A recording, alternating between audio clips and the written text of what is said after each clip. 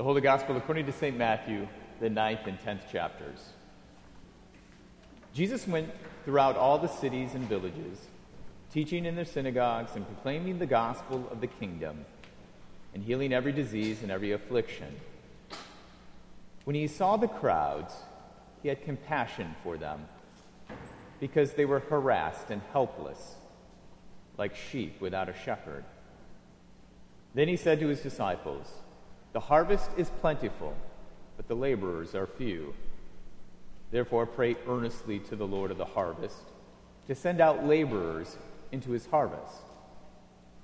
And he called to him his 12 disciples and gave them authority over unclean spirits to cast them out and to heal every disease and every affliction.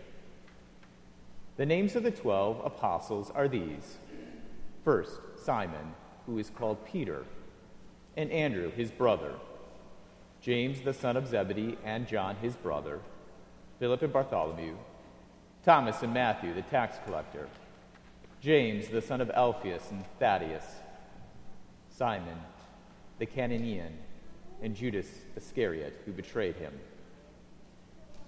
These 12 Jesus sent out, instructing them, "Go nowhere among the Gentiles and enter no town of the Samaritans, but rather go to the lost sheep of the house of Israel. And proclaim as you go, saying, 'The kingdom of heaven is at hand. Heal the sick, raise the dead, cleanse lepers, cast out demons. You received without pain, give without pay. Acquire no gold, nor silver, nor copper for your belts, no bag for your journey, nor 2 tunics, nor sandals, nor a staff, for the laborer deserves his food.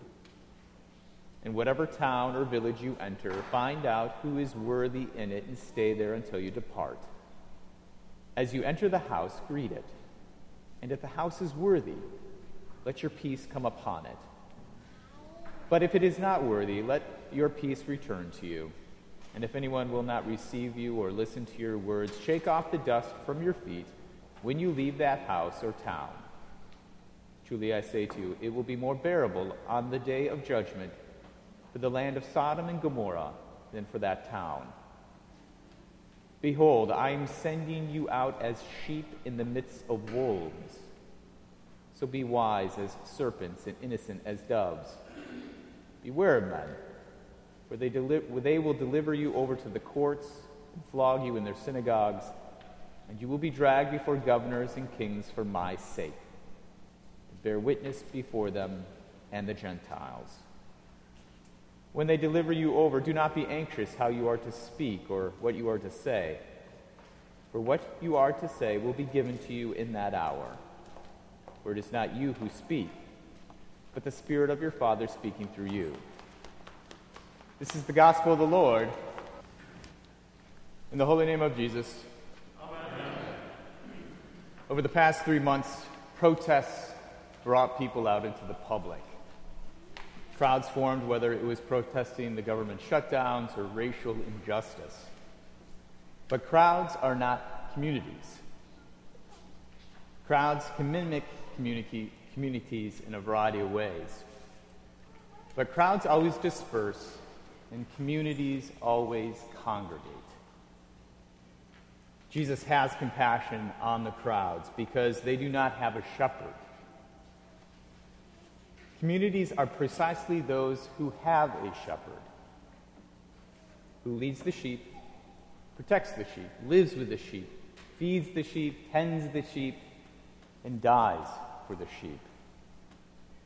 Every passage in the Gospel of Matthew on Jesus' shepherding is about keeping the sheep together. That is, creating community. Without the shepherd, the community turns back into a crowd.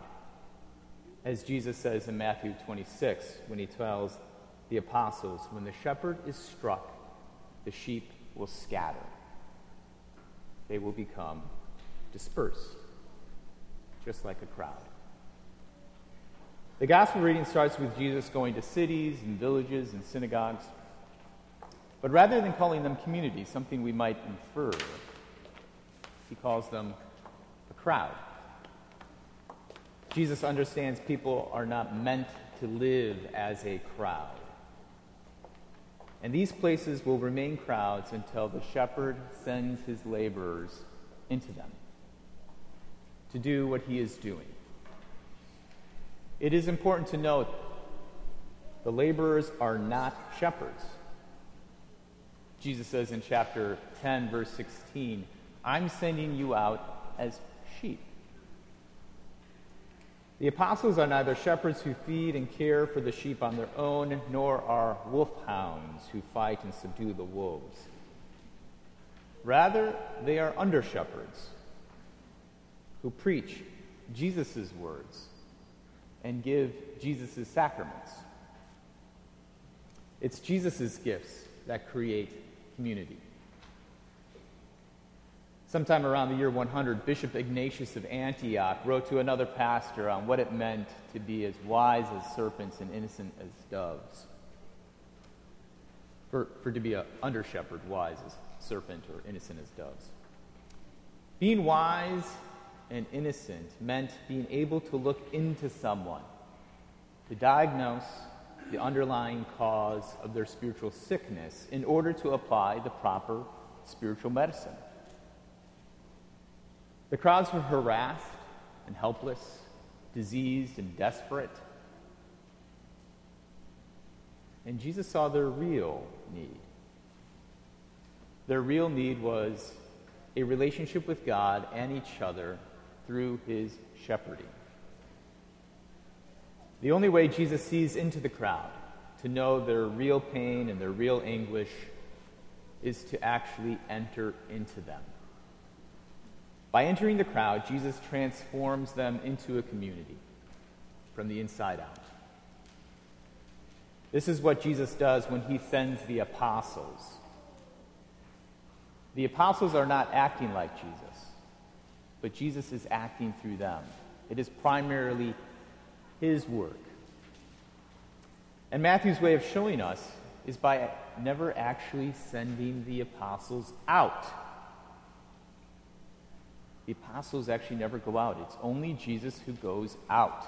In fact, the next time we see someone who goes out and does something is Jesus in Matthew chapter 11, verse 1. The apostles actually don't go out until Matthew chapter 28, when he tells them to go make disciples of all nations.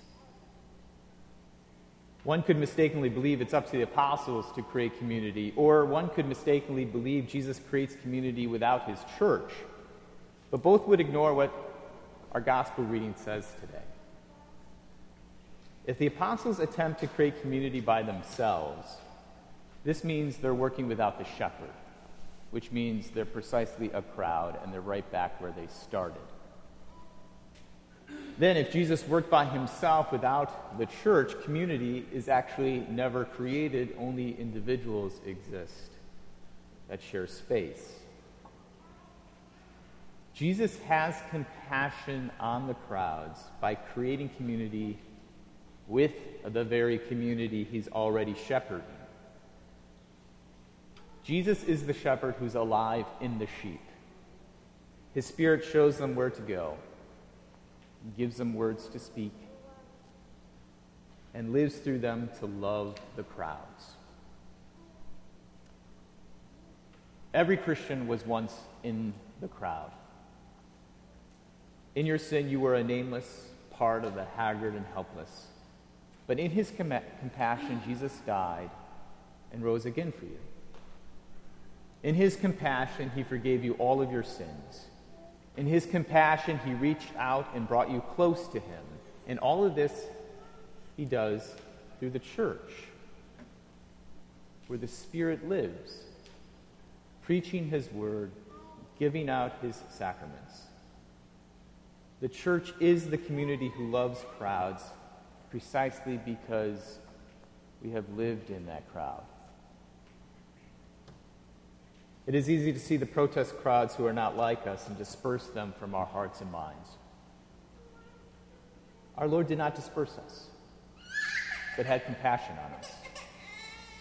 That spirit of compassion was given to every one of us in our baptisms. And the calling to make disciples was given to each one of us as you were welcomed into the church at Holy Baptism. Christians are always part of a community who are meant to look into crowds in no other way but with compassion. If you are sheep who are wise as serpents and innocent as doves, then you are sheep who looks into the crowds with compassion, because you're looking at the situation in all of its concrete realities. And the concrete realities will reveal something about the crowds, but it also will reveal something about us. Since we are forgiven, our Lord promises to always be with us, and promises that the Spirit will give us words to speak. Thus, we are not afraid of what it might reveal about us. Even if our first words to the crowds are, "I'm sorry for dispersing you from my heart," that statement shows the church, this community, isn't about itself, but about Christ.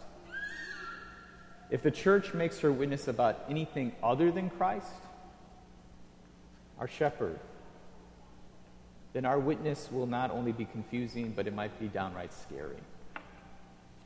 However, if we look with compassion into each other and into the crowds, the church's witness will be about Christ and how much he's forgiven us, redeemed us, and loved us, and how that even if we get it wrong sometimes, living in community with him and each other in forgiveness and love is the only way to live.